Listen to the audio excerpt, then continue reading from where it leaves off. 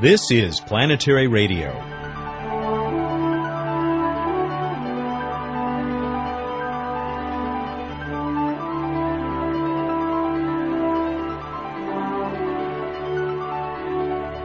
The Planetary Society goes to Washington. Hello, everyone. I'm Matt Kaplan. We'll talk with Lou Friedman about last week's hearings on the future of spaceflight held by the House Science Committee.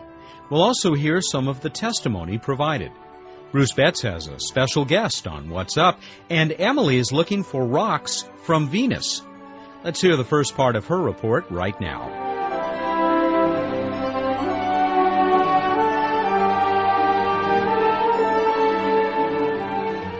Hi, I'm Emily Lakdawala with questions and answers. A listener asked, a few dozen Moon and Mars meteorites have been found on Earth. Have any meteorites been found from Venus, Mercury, or any moons other than our own? There are currently no known meteorites from Venus, Mercury, or moons of other planets. Most of the meteorites that have been found on Earth are presumed to have their origin in the asteroid belt. Most meteorites are stony bodies known as chondrites. Chondrites represent some of the most primitive bodies in the solar system.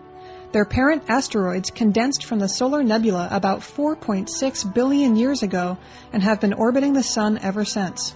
But the most interesting type of meteorites to planetary scientists is a type called achondrites.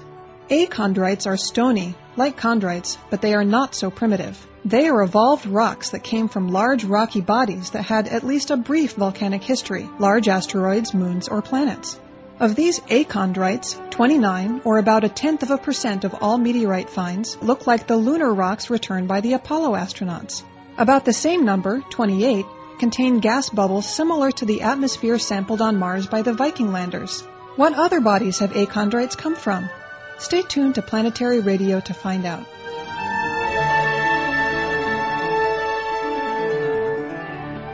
Dr. Wes Huntress is president of the Planetary Society and a former associate administrator of NASA.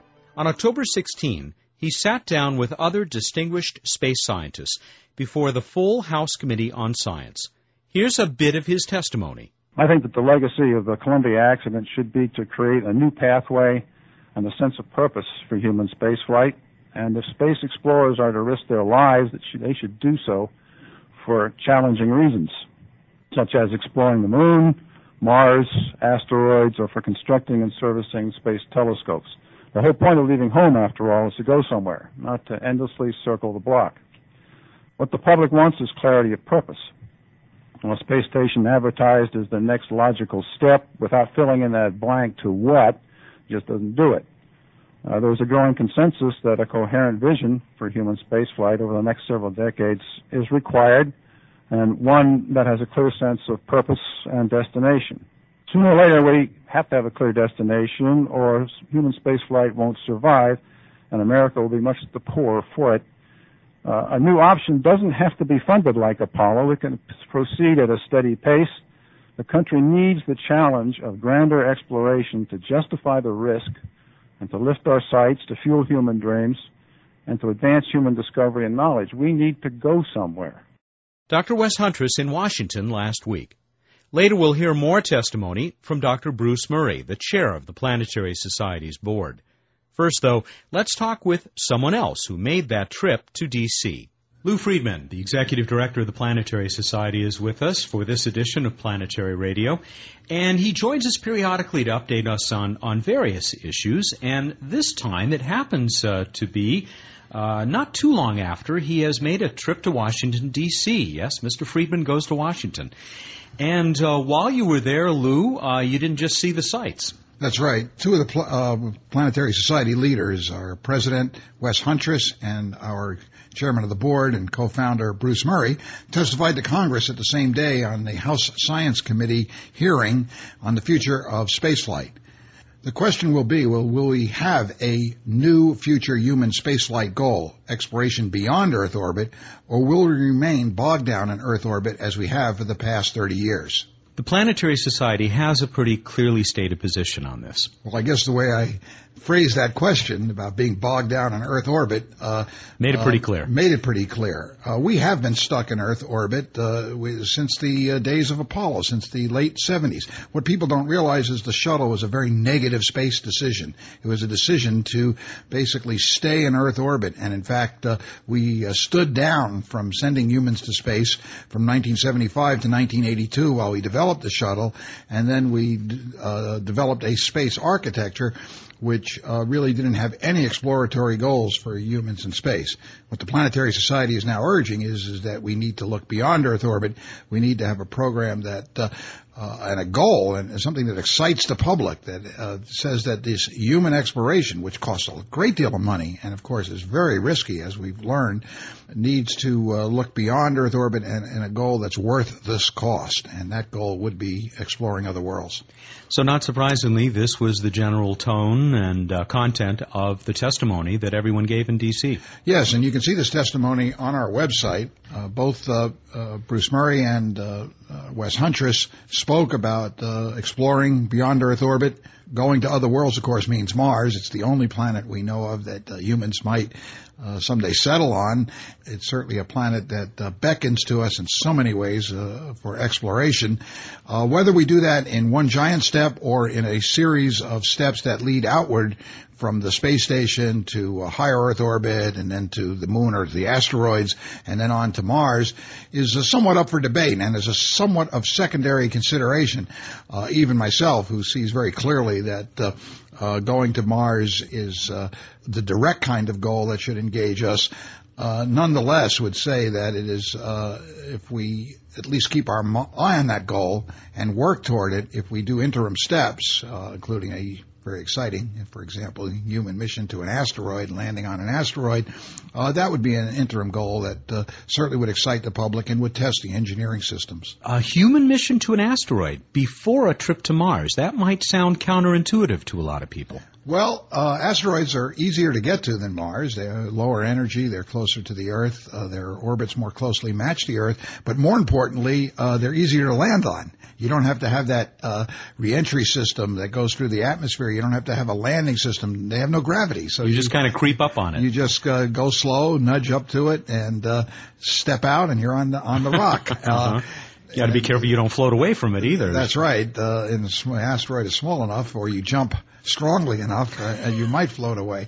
But the serious part of this is, in terms of engineering systems, it's an easier job than Mars, but still a long-duration, many-month mission that would test your interplanetary systems and your propulsion systems. So it would be a very useful engineering interim step. Scientifically, I could not argue that a human mission to an asteroid made a lot of sense. You can do it robotically. Perhaps the most important thing is the public would be really engaged with it. You can imagine the astronauts going out to an asteroid, getting off there saying, here I am, jumping around and doing the things that astronauts would do at a first step off and onto another small celestial body like that. It would be very exciting. So if it really is a valid engineering interim milestone, it's also a very valid interim step to keep the public engaged in the program. I would love to see the live television pictures coming back from Vesta or whatever. Let's take it back to D.C. If I'm correct, the testimony came not long after the report of the commission that had been studying the Columbia disaster? Yes, the committee is holding that hearing because they know that the U.S. is going to return to human spaceflight. The question is with what goals? It's a very good question. I'm glad Congress is investigating that.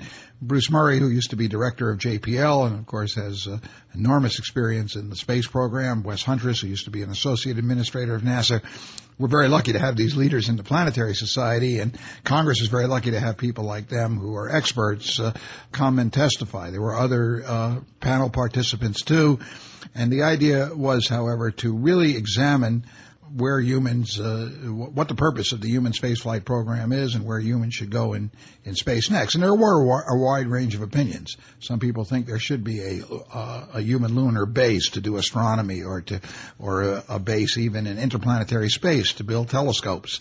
But I think there is, nonetheless, even with those differing views, strong consensus on the idea that Mars is the goal. I should say also that the administration, it's not just Congress, but the Bush administration is conducting its own space policy review with the idea of setting space policy. We hope that will be a process that will end up in a few months, perhaps with a new human exploration goal. And I met with several of the administration people on this same trip back there in Washington to discuss this space policy issue and to really talk about the rationale for human space exploration. What would you say is the mood in Washington this, 7 or 8 months after Columbia? It's a strange sort of split mood. On the one hand, no one is very satisfied. Almost no one is very satisfied with the status quo, with the idea that we were doing everything just right and we should continue doing the same shuttle flights and the same space station program. The purpose of that program is being severely questioned. NASA's forced into a defensive position. They defend the program because they obviously have to defend what they are doing.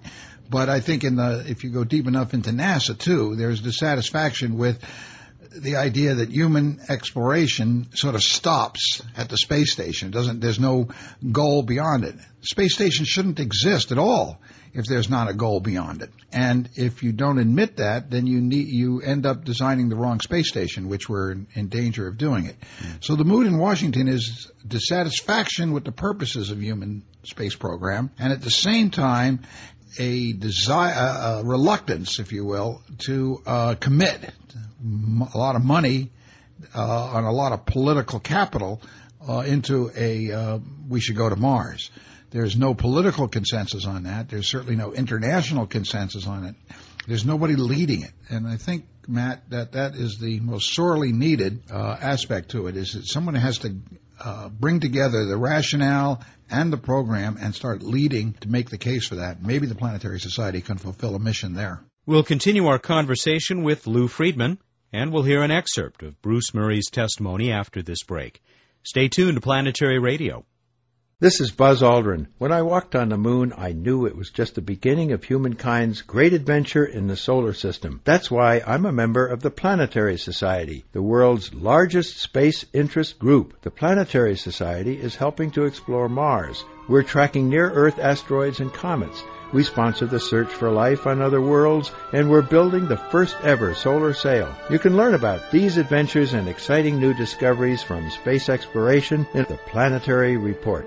The Planetary Report is the Society's full-color magazine. It's just one of many member benefits. You can learn more by calling 1-877-PLANETS. That's toll-free 1-877-752-6387. And you can catch up on space exploration news and developments at our exciting and informative website, planetarySociety.org. The Planetary Society, exploring new worlds. Here's Dr. Bruce Murray, testifying in Washington just a few days ago. So we have to embrace the right reason. We have to embrace the fact that this is something that's going to take a while.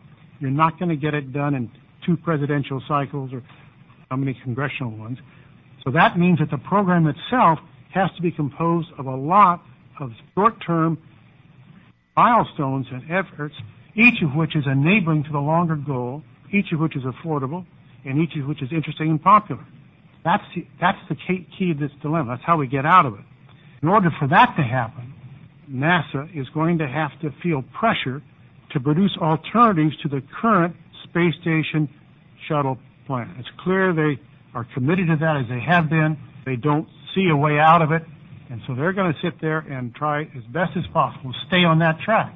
If they're successful, it means that human spaceflight will probably disappear either gradually by loss of interest or by catastrophically when the next fatalities occur either on the shuttle or in the station itself.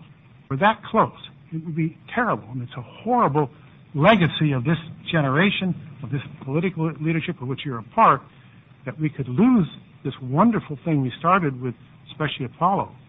We could lose it because we didn't have the political courage to recognize that we've gotten ourselves in an unsupportable situation. I have testimony, and I'm looking forward to answering detailed questions on how to do all this, but I leave you with both thanks for having a chance to talk to you and saying that fundamentally the problem is your problem. It's a political leadership problem, a perceptual problem. It's not a financial problem. It's not a technical problem. Thank you very much, Mr. Chairman.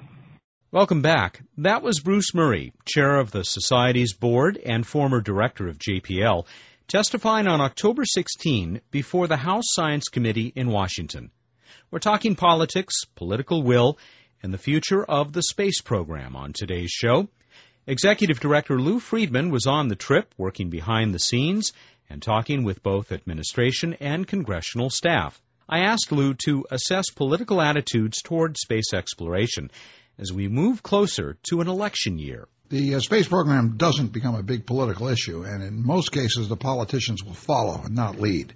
And so it does become incumbent upon ourselves and others to show them the leadership and so that they can follow.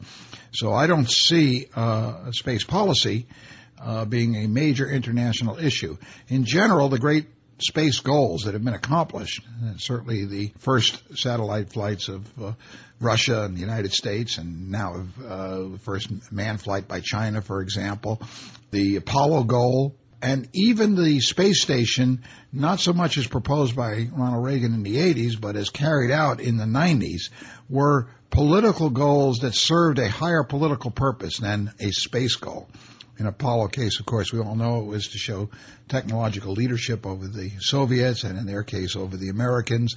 In the case of China, just launching their first manned mission, it's to show that they are leaders in Asia in terms of technology and in terms of economic leadership. And real players on the global scene. Players on the global stage, and certainly the military implications of having those boosters is not lost. And in the case of the space station, it was to engage the then emerging Russians aerospace industry in an active program that kept them away from nuclear proliferation and other concerns the United States had in the 90s. So we engaged the Russians as international partners on the space station, and lo and behold, the space station got built. So what I think we have to do now is to make the case that a human mission to Mars, a landing on Mars, as a global enterprise engaging the best in talents of countries, of industry, of scientists, of engineers, and of citizens around the world, is a valuable political goal for the nations that must make that decision. And that may not be easy on the one hand, and on the other, it is the kind of thing that has always brought rich rewards to countries that have made those kinds of decisions. Historically, it is not a hard argument to make that such enterprises bring out the best in us and have the greatest lasting effect for the benefit of the country. The Society's concern about robotic exploration knows no limits, and I think was well understood, and we made the case very strongly. In fact, Bruce Murray, who's been a leader in this argument, made a strong point that it's not human versus robotic program at all, and it's not even human program, and then the robotic program. It's really one program. It's really exploration. And the exploration program needs to involve both humans and robots as they always have. And if we could only get NASA and the bureaucracy to stop separating them and to think along those lines, we'd realize that these sets of Mars missions now could be placing infrastructure and building up the knowledge for human missions, and we could be orienting them that way. And the human mission program could be taking advantage of what we're learning in them in order to construct the kinds of experiments they need to do to prepare humans for the long flight to Mars. With only 2 or 3 minutes left, talk a little bit more about the Society's stance and role in all of this. Well, the Society is definitely trying to promote a human exploration goal and to have our human space program be much more purposeful than it is. That could mean development of new in-situ propulsion for deep space missions, but it could also mean a stand-down in human flights for a few years while we reoriented the program toward a direction that really would take us beyond Earth orbit. We're working on this. We've had one workshop. People can see the results of that workshop on our website. We'll probably have a couple more. We'll probably be engaging the public a great deal more in these questions of how to build up a Mars program and to build a political constituency for a Mars program. Slight change of subject. We've already mentioned the Chinese, their great success last week. Of course, as you know, last week's show was devoted mostly to the success of this Shenzhou vehicle in China. Where does the Planetary Society stand there? Well, we welcome all nations into conducting space missions, certainly consistent with the peaceful and global enterprise of space exploration. To the extent that the Chinese manned program is going to be a partner in future human exploration of space, peaceful and international cooperation, we think it's a terrific addition to the world's scene, or to Earth's capability for exploring the universe. The Chinese will have the same problems the United States and the Soviet Union and now Russia has, which is, what is the purpose of human spaceflight that justifies the risk and the cost? After the initial success, you have to decide why you were doing this and what you want to do there. I expect they'll find the same things we do. And in that case, I hope to see them as great partners in the venture that takes us to Mars. We'll have to call it quits there. Lou, thank you very much for the update, and we'll look forward to talking to you about other topics related to the Planetary Society and some that are only indirectly related in future editions of Planetary Radio. And I'll be back with Bruce Betts and What's Up in just a moment.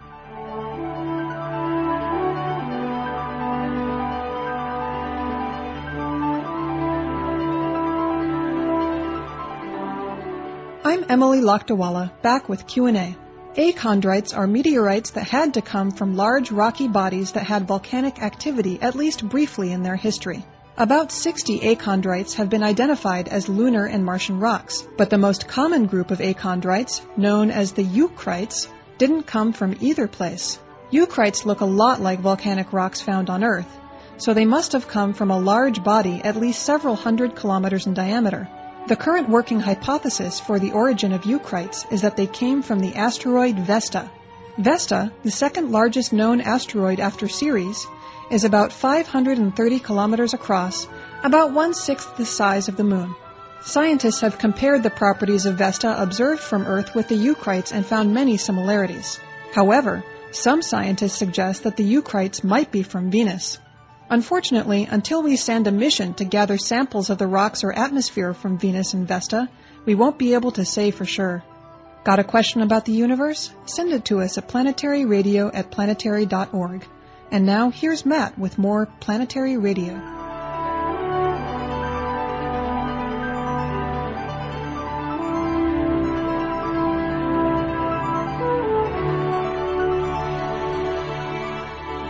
It is time for What's Up with the Planetary Society's Director of Projects, Bruce Betts, and he is here with us in person, fully restored to robust health. Thank you, everyone, for all of your wonderful wishes.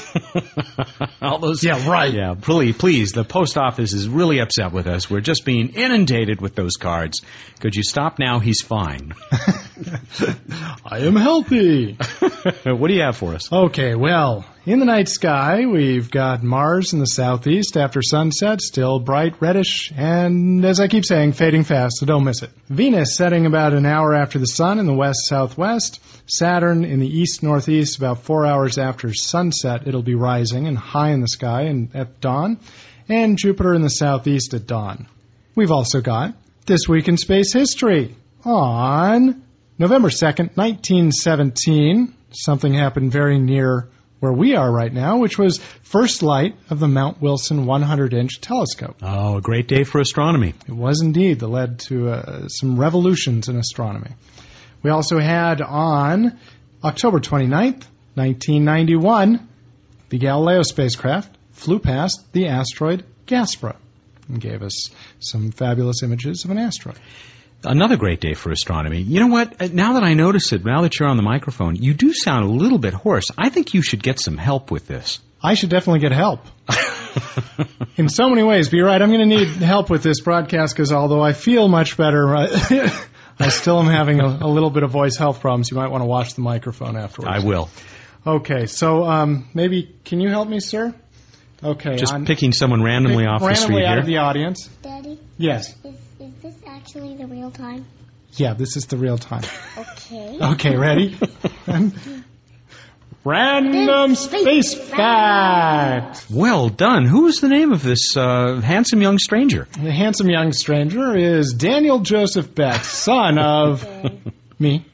Okay. Random space fact. The atmospheric pressure you would experience on the surface of Venus is about 90 times the surface pressure on Earth. This is about the same as 3,000 feet, or about 1 kilometer, beneath the That's Earth's true. ocean. He just said he's no stranger, and he's not. It's true. You're That's not a true. stranger. I was only making a joke. That was part of our shtick. Yeah.